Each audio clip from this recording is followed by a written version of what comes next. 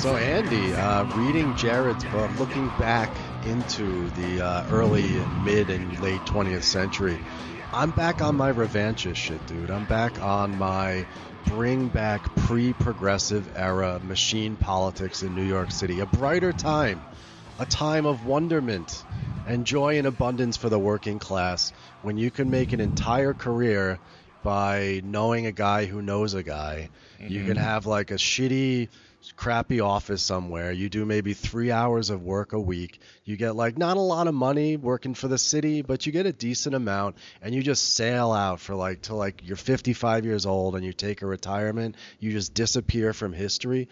That kind of like that moment, that machine politics, corruption, municipal governance moment, I think is something, if we're going to have capitalism, let's at least have like a corrupt patronage capitalism where everybody can wet their beak a little bit, you know? Yeah. I have good news for you fellows. I believe that spirit is very much alive in the Department of Correction. Oh. Which, to my mind, is very much a pre-progressive era agency. I mean, you talk about all the reasons for why that is in your excellent book, Captives, which we're going to talk about more, but expand a little bit on that. What is it about the DOC and maybe the Correction Officers Union that keeps that spirit alive? Yeah, well, they haven't done a land acknowledgement. That's one way that they're not progressive. But we'll work on that.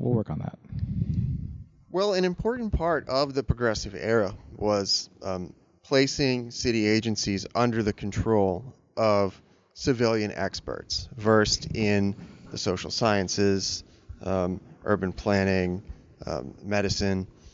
And Captives is very much the story of how the progressive attempt to take over the Department of Correction failed.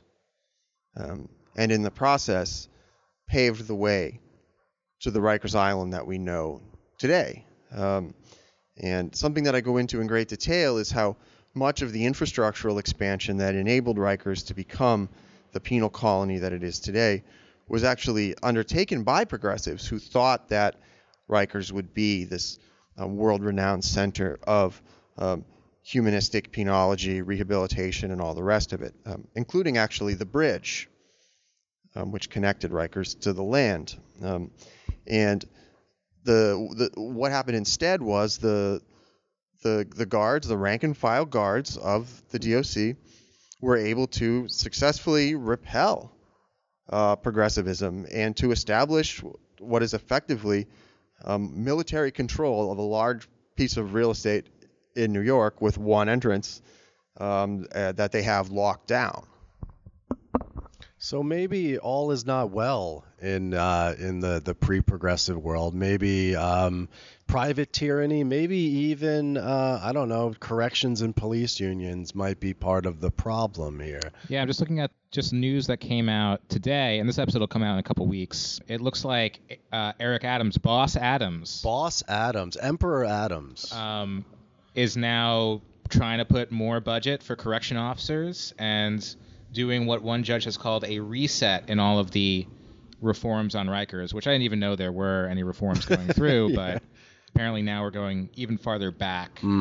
So, yeah, the situation at Rikers, it got some press last year, but that press has kind of gone away, and it's apparently still as bad or getting worse, but we got to understand that bad and worse is just like the whole history of Rikers, and all the solutions to close it, to replace it, to make it better have already been tried and failed, and that's what this book is really about. Yeah, and that's what's, I think, very, very powerful about the book. Jarrod, you did a great job. It's very compelling, very good. Excellent history. Kind of brings the broad sweep of the history of New York City in the 20th century to bear on something that up until very recently was like a hot topic. I mean, I don't think it's overblown to say that the whole Adams mayoralty itself is in some sense a reaction to the sort of anti-policing, anti-carceral social movements that we've seen for decades, but really saw explode a couple summers ago. I completely agree.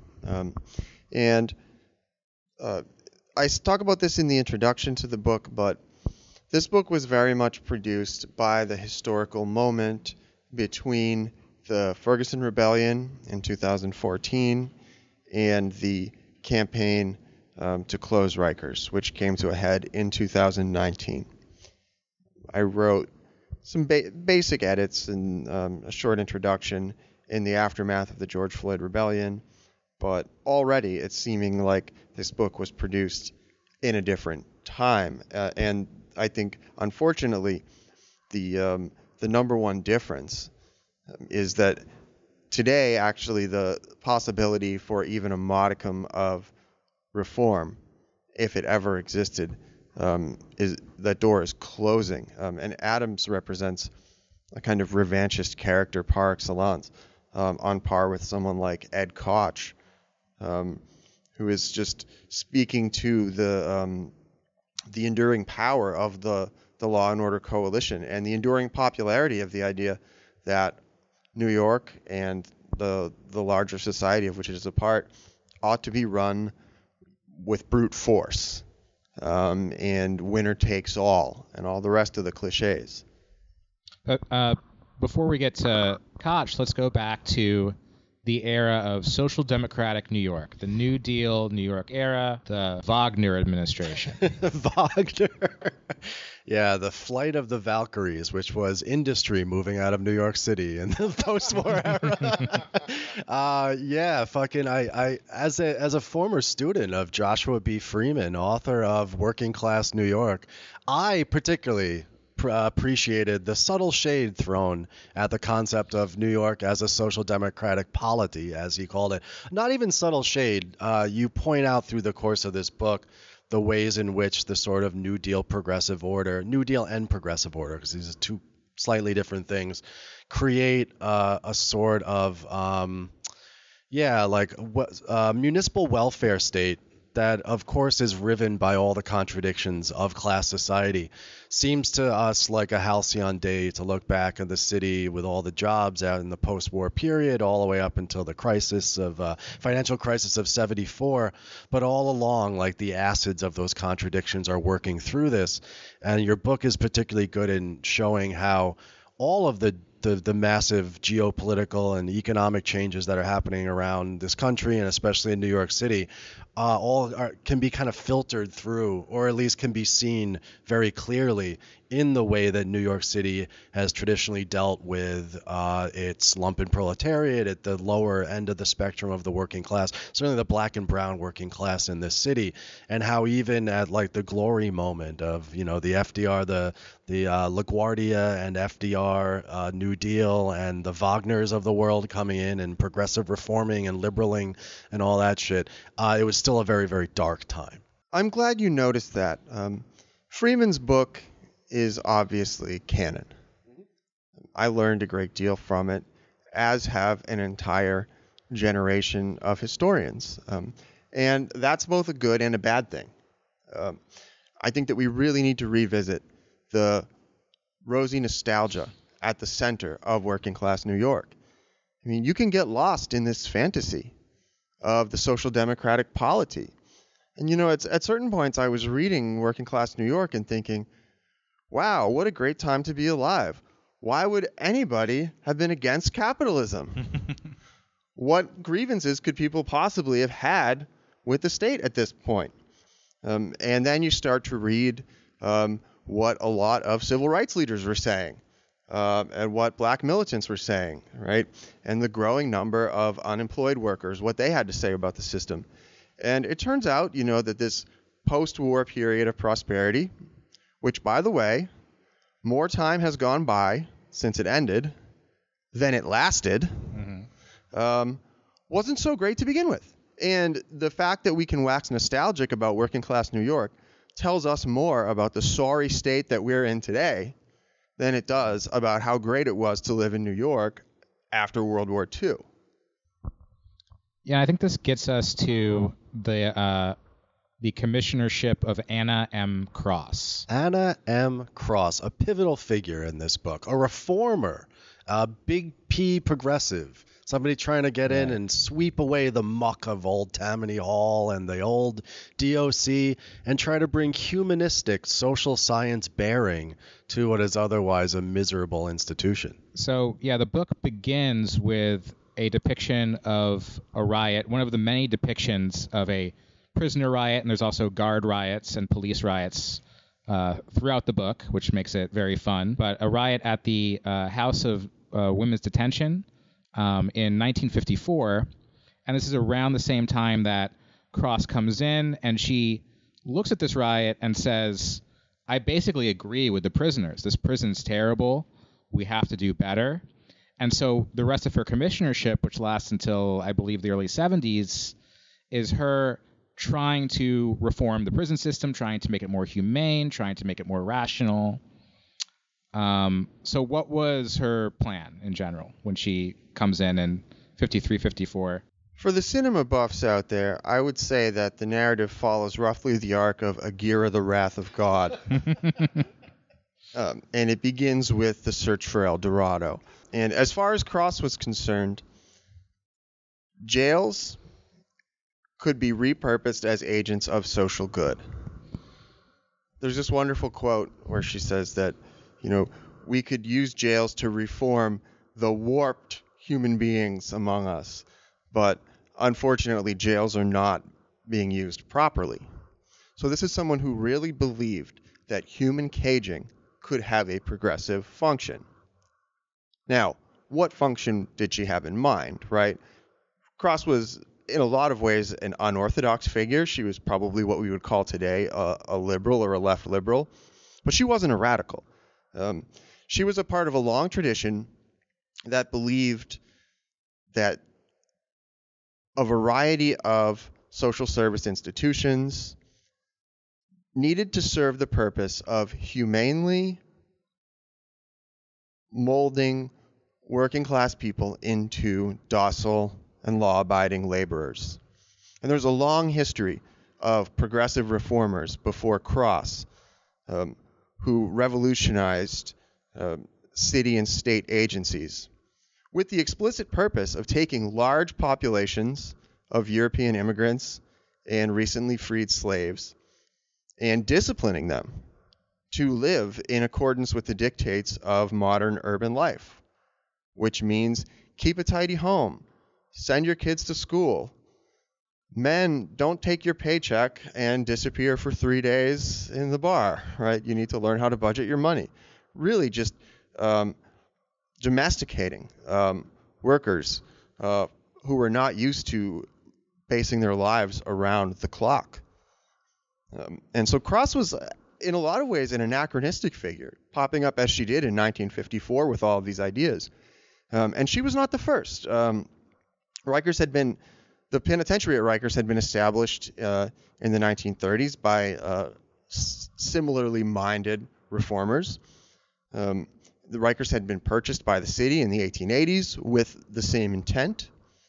And Cross coming to power in the 1950s, and this is why I chose to spend so much time on Cross, represented, to my mind, the best shot that this wager ever had in the United States. New York City was riding the wave of post-war prosperity. City coffers were overflowing with money destined for social spending. The mayor that appointed Cross, Wagner, who one social scientist remarked that he benefited from two things, right? First of all, the Irish could assume that he was one of them, and so could the Germans, right? And also, his father was the famous Robert Wagner Sr., and a lot of people voted for him because they thought he was his dad. But he very much proposed a new paradigm Keynesian governance in New York City that he called the New Deal for New York, attempting to replicate the New Deal governing coalition, right, which legalized trade unions and brought labor leaders, so-called labor leaders, into the fold in order to neutralize labor conflict and govern based on a kind of consensus wrought by reasonable affluence for workers, right? Wagner tried to replicate this in New York, and to a large extent, he succeeded, at least in the short term, with large investments in the public sector, in schools, in hospitals, in housing. The size of the municipal workforce exploded. As your listeners probably know, this was a particularly important time for black and brown workers because discrimination is more difficult in the public sector than it is in the private sector. There's a lot more oversight, and the private sector is a lot more accountable to, in particular, politicians from black and brown majority areas. So this was actually a time of relative prosperity and social advancement for black and brown workers who found municipal work. And so all of this was going on, and Anna Cross was one small part of this. And representing as she did this idea that jails could be repurposed as a part of this Keynesian governance model, Cross really took what I consider to be the most serious steps toward realizing this proposition that anyone has taken in the United States. And so the book is basically the story of what happened next. And of course, bringing this to the present, then this kind of lays down a gambit for police reformers and police abolitionists today, because it's sobering to think that at the height of all of this sort of reformist fervor, 70 fucking years ago, 65, 70 years ago, even at that point, it didn't end up being possible. And I think another important point to make, and I got this not only from reading the archives, but also the criminologist David Garland makes this point very well, is that prior to the 1960s, late 1960s, and early 1970s, the question of crime, punishment, criminal justice, so on, these were not political issues in the way that they are today. There was a remarkable bipartisan consensus around how society dealt with crime. And so politicians weren't constantly trying to outflank each other to be tough on crime. Even the most conservative voices in the 1950s and 1960s on questions of incarceration would probably be in league with Bernie and Elizabeth Warren today. The country has moved so far to the right. And in particular, an entire governing coalition, the Law and Order Coalition, has congealed, bringing together organized labor in policing and corrections with hard right politicians and white revanchists to form a very powerful kind of political power bloc. And in the 1950s, this didn't exist. Because it was then, excuse me, as it is now, because I think we're living through, is it a second backlash or a third backlash or fourth or fifth backlash that we're in at this present moment in 2022? I mean, the original backlash where a lot of this language comes from, and as you said, this coalition comes together, is of course in the late 60s and early 1970s. As you talk about in your book, this backlash had its own coalition and had its own funders and backers because, of course, as you mentioned in the book, the John Birch Society, the arch revanchists, the arch anti-communists, funded, of course, directly by capital, were able to coordinate alongside the Correction Officers Union to create essentially like a astroturfed movement, we can call it, similar to like a Tea Party or something like that. And so through the course of your book, you see the formation of a kind of backlash politics that not only do we still live with to this day, but that it really feels like it's in the forefront, especially when you're talking about law and order, crime, prisons, and whatnot. No, I completely agree. And actually, something that I do want to emphasize about the formation of this kind of law and order coalition is that the Birchers were, of course, involved, and this is something that I really got obsessed with, actually, and ended up writing a separate article. It's in an academic journal, so none of you will ever see it, but with this great colleague and comrade named Tyler Wall, who was one of the authors of Police, a Field Guide for Verso. And John Birch was able to help lay the foundation nationwide for this movement of activist rank and file cops that became basically the original prototype for Blue Lives Matter. It was called the Committee to Support Your Local Police. But they were aided considerably by the, I hate to say it, fellas, but the self-activity of rank and file police officers around the country. I call it dark operaismo. It's a central figure of the story of captives. This is the political organization of the right around questions of crime and punishment.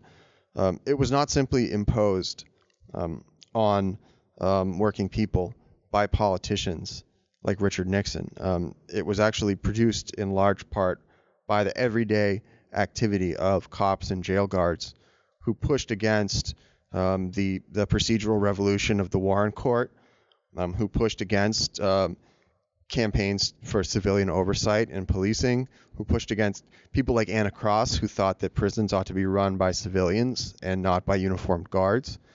And all of these struggles on the local level interfaced in a very important way with the national movement. And the national movement would have been nothing without them. Yeah, so the book has some, like I said, really moving and horrifying, but also inspiring stories of prisoner uprisings, but it's also got these wildcat actions by prison guards and police. And it's a really interesting tension in the book because, you know, you're writing about Rikers from an abolitionist perspective. And a lot of abolitionists tend to talk about the police and prison guards as if there's something other than workers. Like, how can they be a worker if they're so cruel and so, do so much harm to other workers and break strikes and stuff like that? And you sort of treat them differently. It's like, they are workers. They act, we can theorize their activity as workers, but they're particularly reactionary class fraction serving in this essential way the reproduction of a society or the restructuring of a society that we could easily call neoliberalism or something like that. You quote C.L.R. James is talking about some like worker struggle we would all admire. You're like, well, the same thing is true of what these cops are doing, which is just a sidebar. It's great to read a critical history of prison and have it be C.L.R. James quotes and not Foucault quotes. Sorry to all the Foucault listeners or lovers out there, but it's good to see this given the critical Marxist perspective. Hashtag read CLR. No, I'm really glad you picked up on this, and I've gotten some flack from this. Just in casual conversations, and I'm sure someone will write a grumpy and hilarious review of the book. Please do it. But I think that if you read the considerable body of memoir or interviews by and with correction officers, and you read about their working conditions and the communities that they come from and how they relate to the jobs that they do, it's very clear that this is a fucking job. It's a job, and they relate to it as a pretty sweet city job, especially if you're coming from a highly segregated, divested, working class community of color, which is by now where the majority of Rikers guards come from. This is your ticket to social mobility. I mean, you can make 6 figures in your early 20s as a correction officer in New York. I teach now in a criminal justice program, and some of my students want to go into corrections or work in corrections, and the lion's share of them do not relate to it in any kind of ideological way. I think that comes later. For the time being, it's a very solid and reliable job. In New York City, they call it your 20-year sentence. You work for 20 years and you can retire at a high percentage of your pension. And basically, you can be in your 40s retired, not have to worry about money for life, and just go into something else, one of these law and order ancillary fields. Like, so you can do security, or you can buy a boat and live in the boat. You can do whatever you want. It's a working class dream. And so I think if you abandon the moral definition of what a worker is, and you look at what a CO does and what a cop does, and you think about it as this is a job that working class people do, and they relate to it the same way that other working class people relate to their jobs, that it actually helps you understand a lot why these workforces are so fucked up, and also why they can't be reformed. Because if you think about, for example, the persistent demand among correction officers at Rikers Island, more important than wages and benefits and overtime and all the rest of it is, they want complete control over how they deal with prisoners. And in particular, their ability to mete out as much violence as they see fit in any situation, and to avoid any situation where they have to explain themselves for their use of violence. And this is troubling, but I think it's really important. When you read the stories, as you said, of these corrections officers in your book, and you understand Rikers as like this important site of not just struggle but also of labor, you see that for us politically, we can say, well, DOC workers, if you're in the PBA, if you're a cop, you're outside of the working class.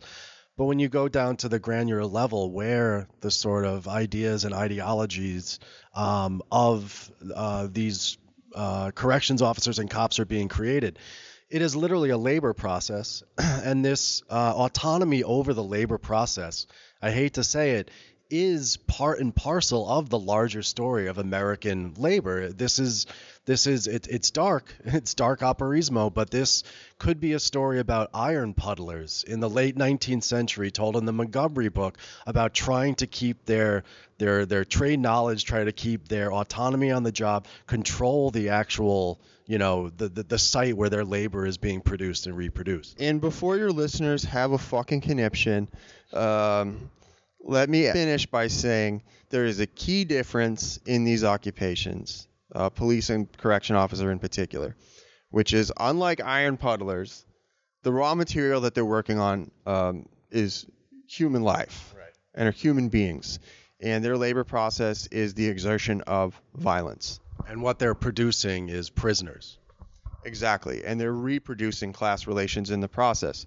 So I think the reason why I said it's helpful to think about these jobs as working class jobs, because it helps us understand why they can't be reformed, is precisely this. The guards cannot relate to their prisoners as human beings. It's actually it's inherently opposed to their quest for autonomy over their labor conditions. Treating prisoners with dignity, following prisoners' rights, respecting prisoners' rights, diffusing conflict without recourse to violence, to the chemical spray, to calling in the emergency services unit, right? All of these things that would lead to a more humane situation at Rikers would also make the job a lot more difficult. And in the eyes of the guards, I don't know if this is true or not, it would make their job a lot more dangerous. It's a very important ideological figure among cops and guards, that basically they're going every day into the jungle, right? And this is, it's obviously racialized language. It's also language that has to do with the fact that many cops and guards, thanks to the repeal of the Lyons Law in the 1960s, are not required to live in New York City proper. So it's like the movie Copland. They come to the city, and they think about the city basically as hostile territory.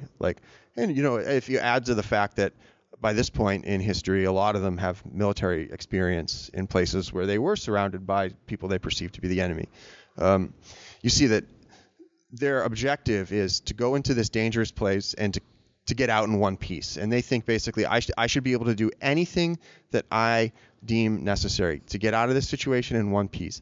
And that's how they conceptualize their relationship to the prisoners. And so basically, I think the takeaway from this should not be, we should cut the guards slack because they're workers and all the rest of it. No, that's bullshit. I think we should say that guards relate to their jobs the same way that most working class people relate to their jobs, except in the case of guards, they are doing jobs that shouldn't exist. Damn straight. Cosmic greetings, everybody. Antifada producer Andy here with a special tour announcement. I will be traveling the country to celebrate the 2-year anniversary of my book, I Want to Believe, Posadism, UFOs, and Apocalypse Communism, aka The Green Book, available from Pluto Books, in conjunction with my essay, Mass Politics and the Spirit of May 28th, available at sm28.org. So this is a tour where half the dates will be at bookstores talking about The Green Book, and the other half will be at Radical Spaces. And I'm hoping to meet a lot of Antifada listeners and introduce them to some of the local projects that I really believe in and care about around the country. So listen closely, because here's the dates. New Orleans, May 5th at Metalworks. Tucson, Arizona, May 9th at BCC, the Blackledge Community Collective. Stories Books in Echo Park, Los Angeles, May 11th, with friend of the show, Anna Merlan. Tamarack Bar and Restaurant, Saturday, May 14th in Oakland, California. The SJAC Community Center in Portland, Oregon, Monday, May 16th. Third Place Books in Seattle, that's the Ravenna location, on May 20th. I think I'll be talking with Phil from Red May. May 23rd, we'll be at the Landing Strip Community Garden in Minneapolis. Hopefully the weather will be nice.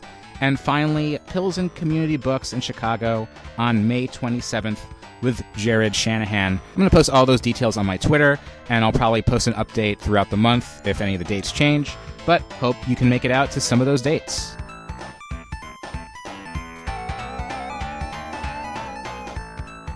You sort of portray them as the front line of this class struggle that was like kind of set up by right-wing politicians in the neoliberal era to turn the more middle working class against the lower working class and underclass. I think you referred to James Boggs in Facing Reality, talking about how in the 60s automation and these other factors produced these large numbers or increasing numbers of outcast people, heavily racialized in the United States, of course.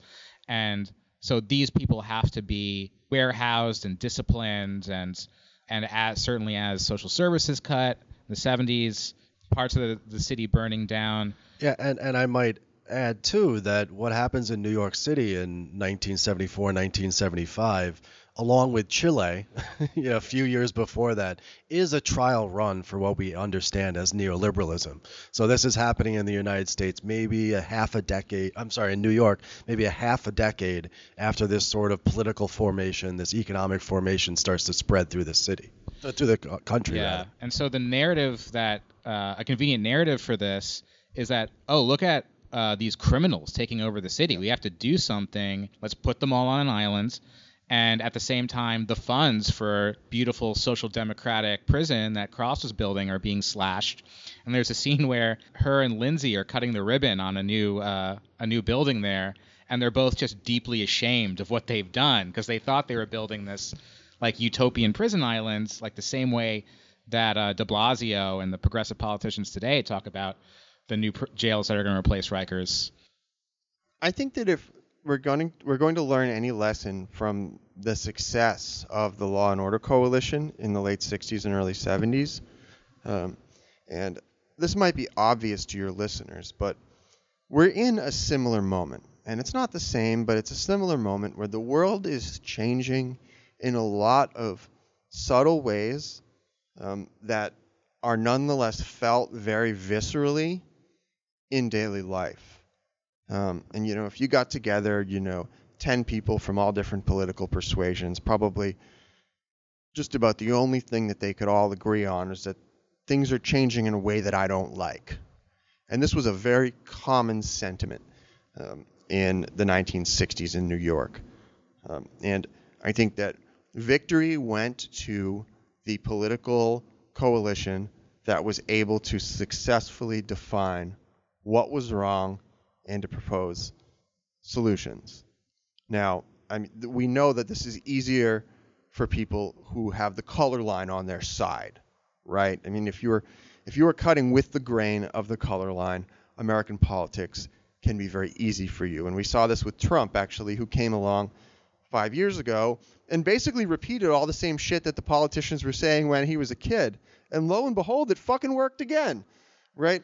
But I think that something that they really did well, and this is obviously the strong suit of populists, is they were able to appeal to this sense of things are going in the wrong direction. And the real tragedy, actually, is if you look at what was actually happening in the mid to late 1960s, the post-war boom was winding down. It was part of a global crisis of capitalist profitability that continues to the present. American institutions that had been built up by the New Deal and the Great Society were starting to decay. Black workers were migrating to the north in search of employment at the exact time when it was drying up. There were a lot of very serious world historical phenomena unfolding, and the right-wingers basically successfully blamed all of this on the most powerless people in our society. And it's all about individual criminals in the cities. Urban crime, urban crime, urban crime. That was the name that they gave to this just stunning panoply of social change. Well, maybe we can switch to the other side of the bars now and talk about what life was and continues to be like for the inmates. It seems like these were the parts of the book that you really enjoyed writing, was like the escapes and the prisoner uprisings. Why don't you just tell some of those stories, or some thoughts on what it was like resisting this kind of brutality? Sure. Well, the first documented escape that I found from Rikers Island seems to have been by the first people who were ever locked up there. In the 1890s, the city quarantined a small group of men who they believed to have leprosy. They stuck them on Rikers Island, which at this time was a tiny little 90-acre sliver of land. And these men promptly swam to the shore. And that inaugurated a tradition of regular escapes from Rikers that continued well into the 1980s. Did anyone catch leprosy from them escaping? I was not able to find. You didn't find the New York Post article about that? They didn't swim as far as the East River, so they didn't get leprosy. They had more leprosy by the time they got out. So I did everything I could to document as much resistance as I could find in the archives. And this ranged from individual acts of escape to these mass prisoner rebellions, and then to the more day-to-day tactics that prisoners use to resist the dehumanizing situation that they're thrown into by taking care of each other, by not shitting on each other.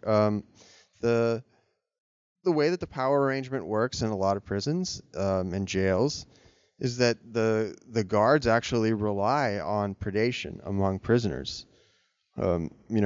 I remember this from when I used to work as a mover. When you're the boss, the first thing you do is you just put somebody else in charge, and just so you can be left alone. And that's what a lot of guards do. They put the biggest, toughest prisoner in the whole house in charge, and they just kick back, and they just let the jail manage itself. And sorry to cut you off, but maybe someday you guys will get a bonus episode of Jarrod and I telling stories from when we were movers together. That might be kind of fun. Not today.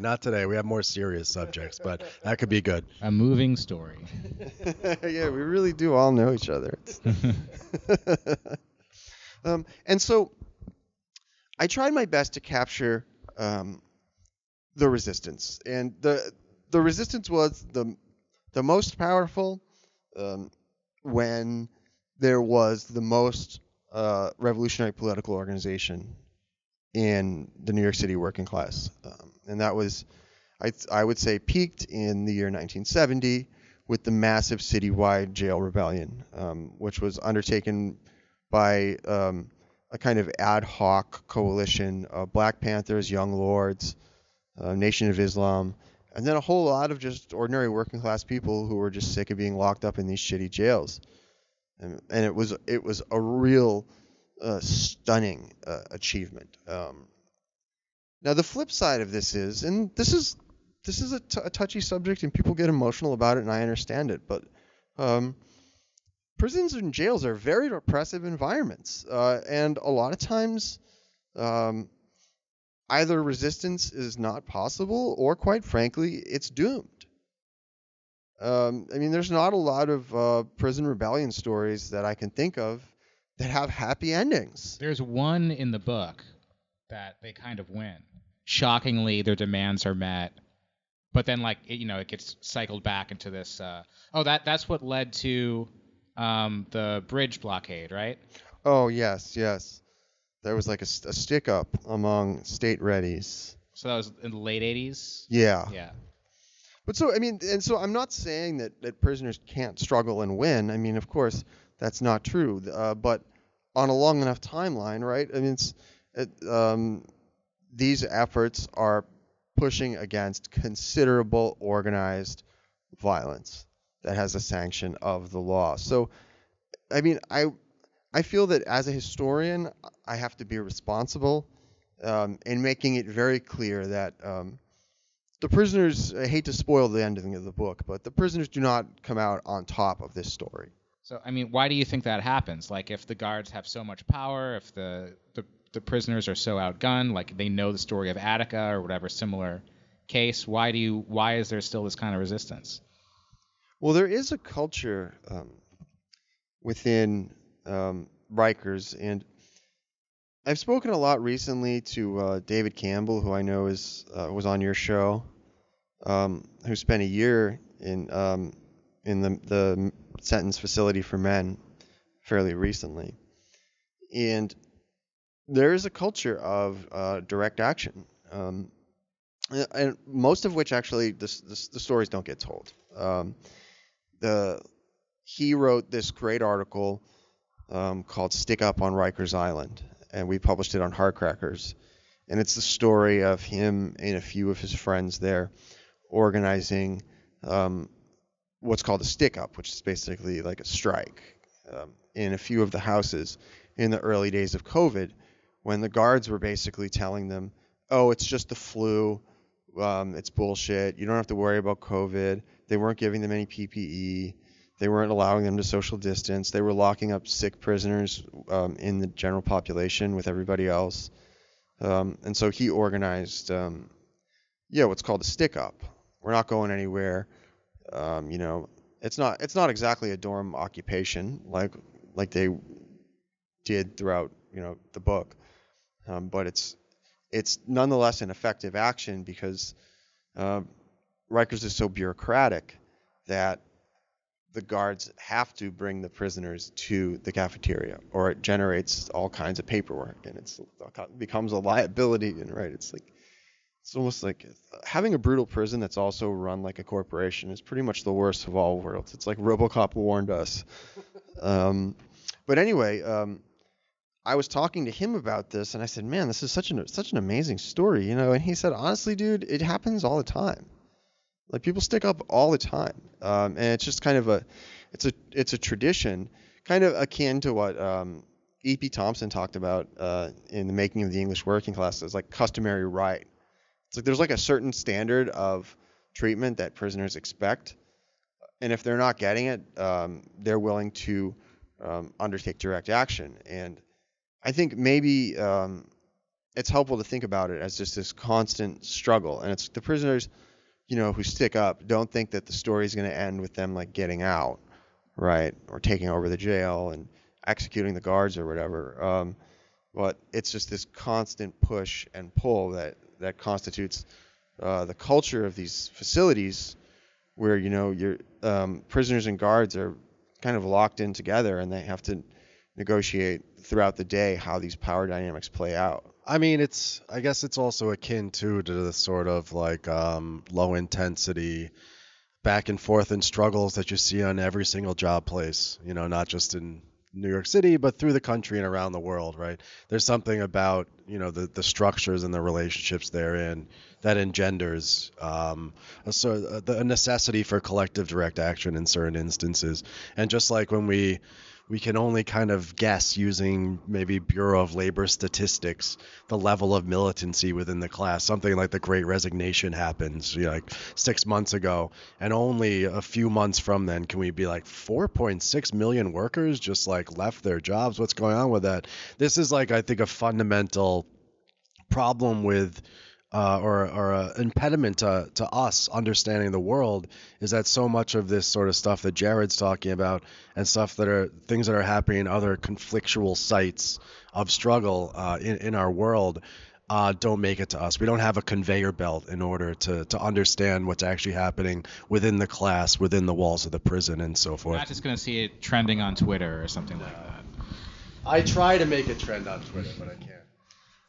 You guys might know what I'm talking about, but I remember this article I read a lot of years ago about this researcher who went and found a bunch of people who fought in the French Resistance.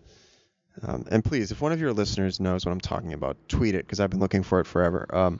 And what this researcher found was that actually the vast majority of the people who did it did not think about it as a pivotal event in their life. It was just something that they did when they were in a bad situation. And then when it was over, they were happy to move on. And, oh, let me show you this picture of my granddaughter. Let me show you this the addition I put on my house, right?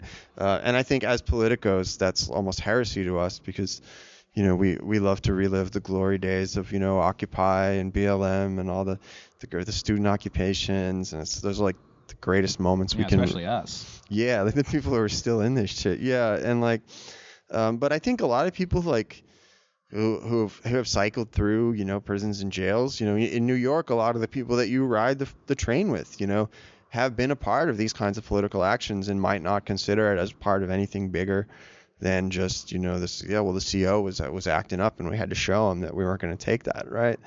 And I mean, it might be kind of frustrating to think that people are always struggling and they're not conceptualizing it within this broader framework. But also it's pretty beautiful to think that these struggles are going on all the time.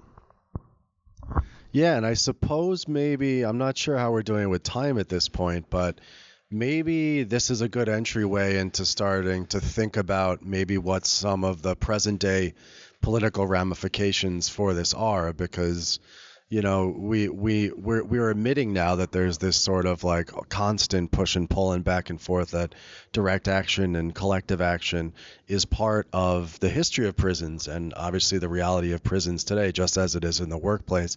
The question is how do various sort of spontaneous moments potentially turn into something larger than that, potentially turn into something political. Does it require a party? Does it require an electoral force? Does it require a soldiers and workers and prisoners workers council or something like that? I know it's a big question, but you probably have some thoughts on that. We need to get Bitcoin to tank, and then Eric Adams will get red-pilled and become a communist, and he will be our leader. I love it, man. That is one of the advantages of having our first crank mayor. The guy is such a bizarre fucking weirdo with so many bizarre eccentricities. We're only probably a few stock market crashes away from maybe bringing him on board. I don't know. Well, in the past, when the question of conditions within prisons have been raised, it's usually either the penal welfareists taking up the left-wing position, saying we need to make prisons nicer or more rehabilitative or something like that, or it's the NIMBYs saying, no, I'm against the prison being in my neighborhood, just on an island somewhere.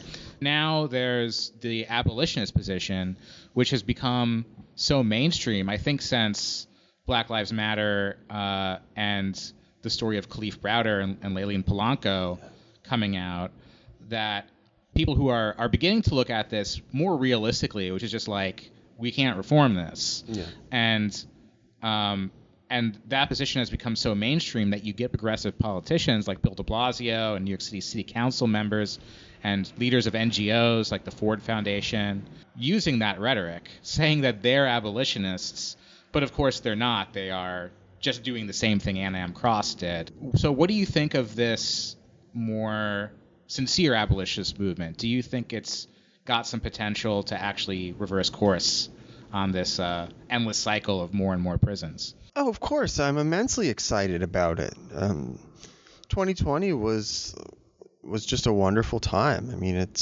obviously COVID was a terrible catastrophe, and it revealed this kind of low-scale degradation of life that had been going on in American society for decades, right? But the summer of 2020 was was just a beautiful time to be alive and to witness just such courage and tenacity among so many people who probably had not thought about themselves as political actors even a week prior. And the mainstreaming of abolition in such a short amount of time really demonstrates to me what a small group of dedicated political agitators can do if they just keep at it. I mean, the big guns of American abolitionism have been at it for a very long time. And to my mind, they won the day in the summer of 2020.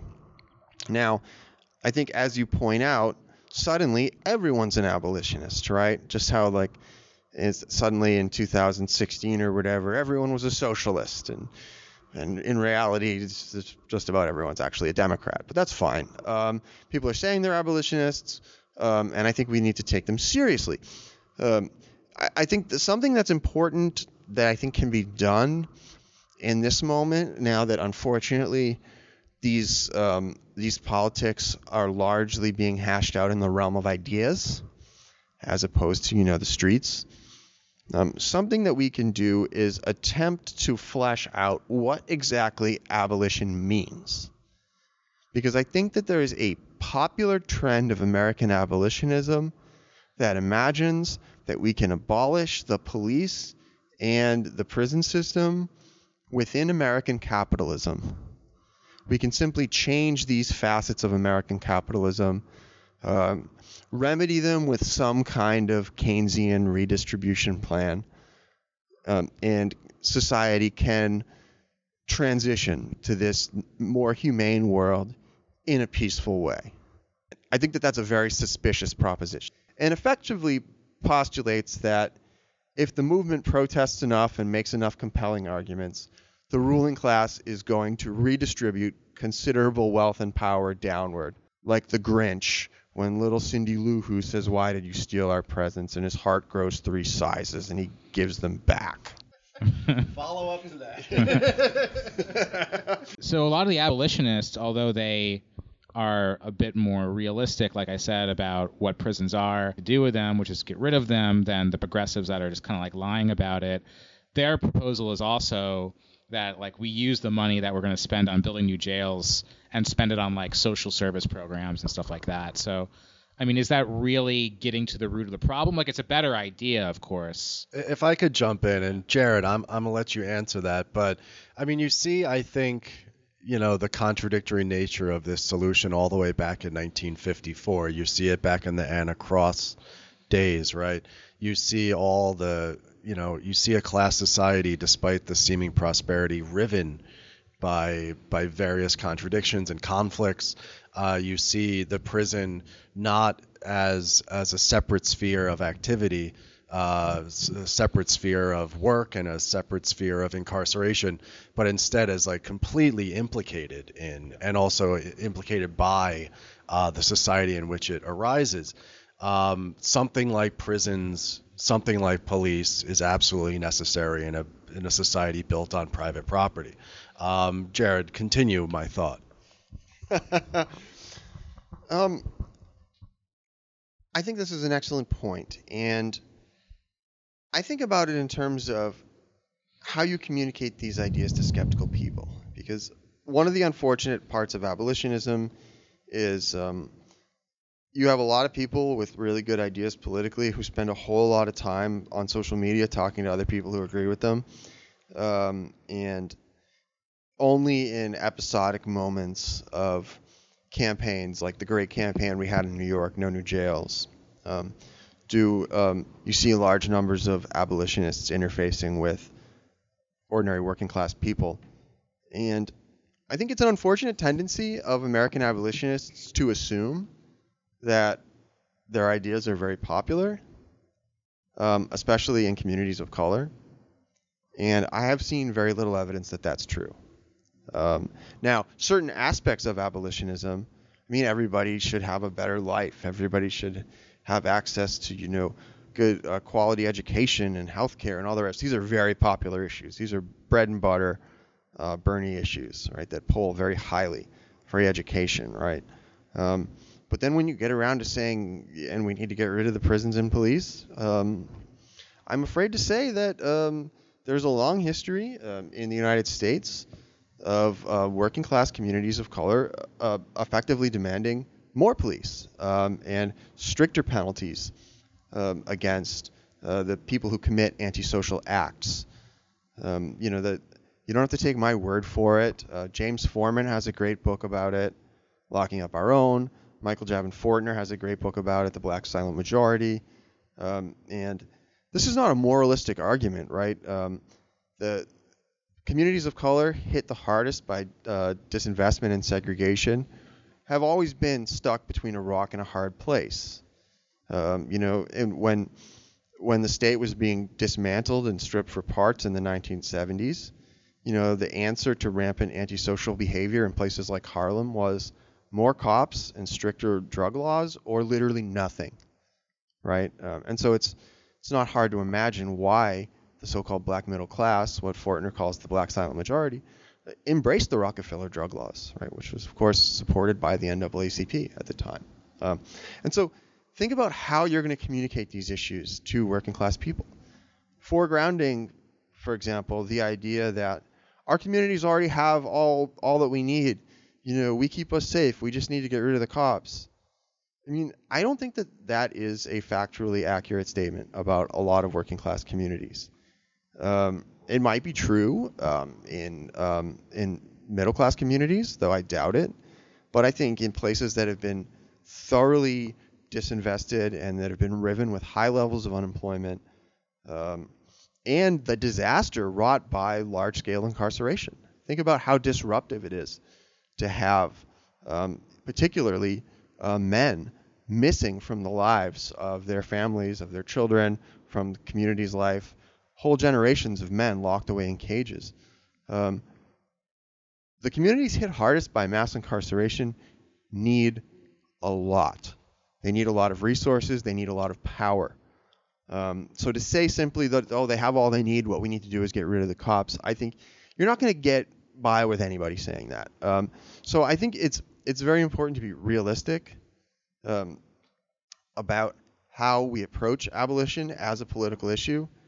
And to my mind, it cannot be pursued in isolation. It needs to be undertaken as part of a program to transfer the division of wealth and power, the apportionment of wealth and power in society. And so this is where I would come up against the kind of liberal democratic tradition of abolitionism that seeks to work within city governments and woke politicians and enlightened judges and all the rest of it, because this is anacross. This is the progressive era. These are the most sensitive and intelligent and ethical members of the ruling class who are invested in reproducing those class relations.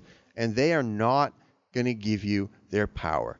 They will take care of you and help you find your way so they can feel better about themselves. And they can write a book about how, with all the great things they did for the working class. But they are not going to give you their power. Their power is something that you need to take. Damn. Maybe a good place to go into a bonus episode after this. Jarrod, Andy, thanks for setting this up with Jarrod. It was good to actually see you in person and record with you in person. It was a great episode. Yeah, it's a great episode. It's a great book. Captives: How Rikers Took New York City Hostage, from Verso Press, available now. Thanks for having me, guys. It's great to be on the show for the second time ever.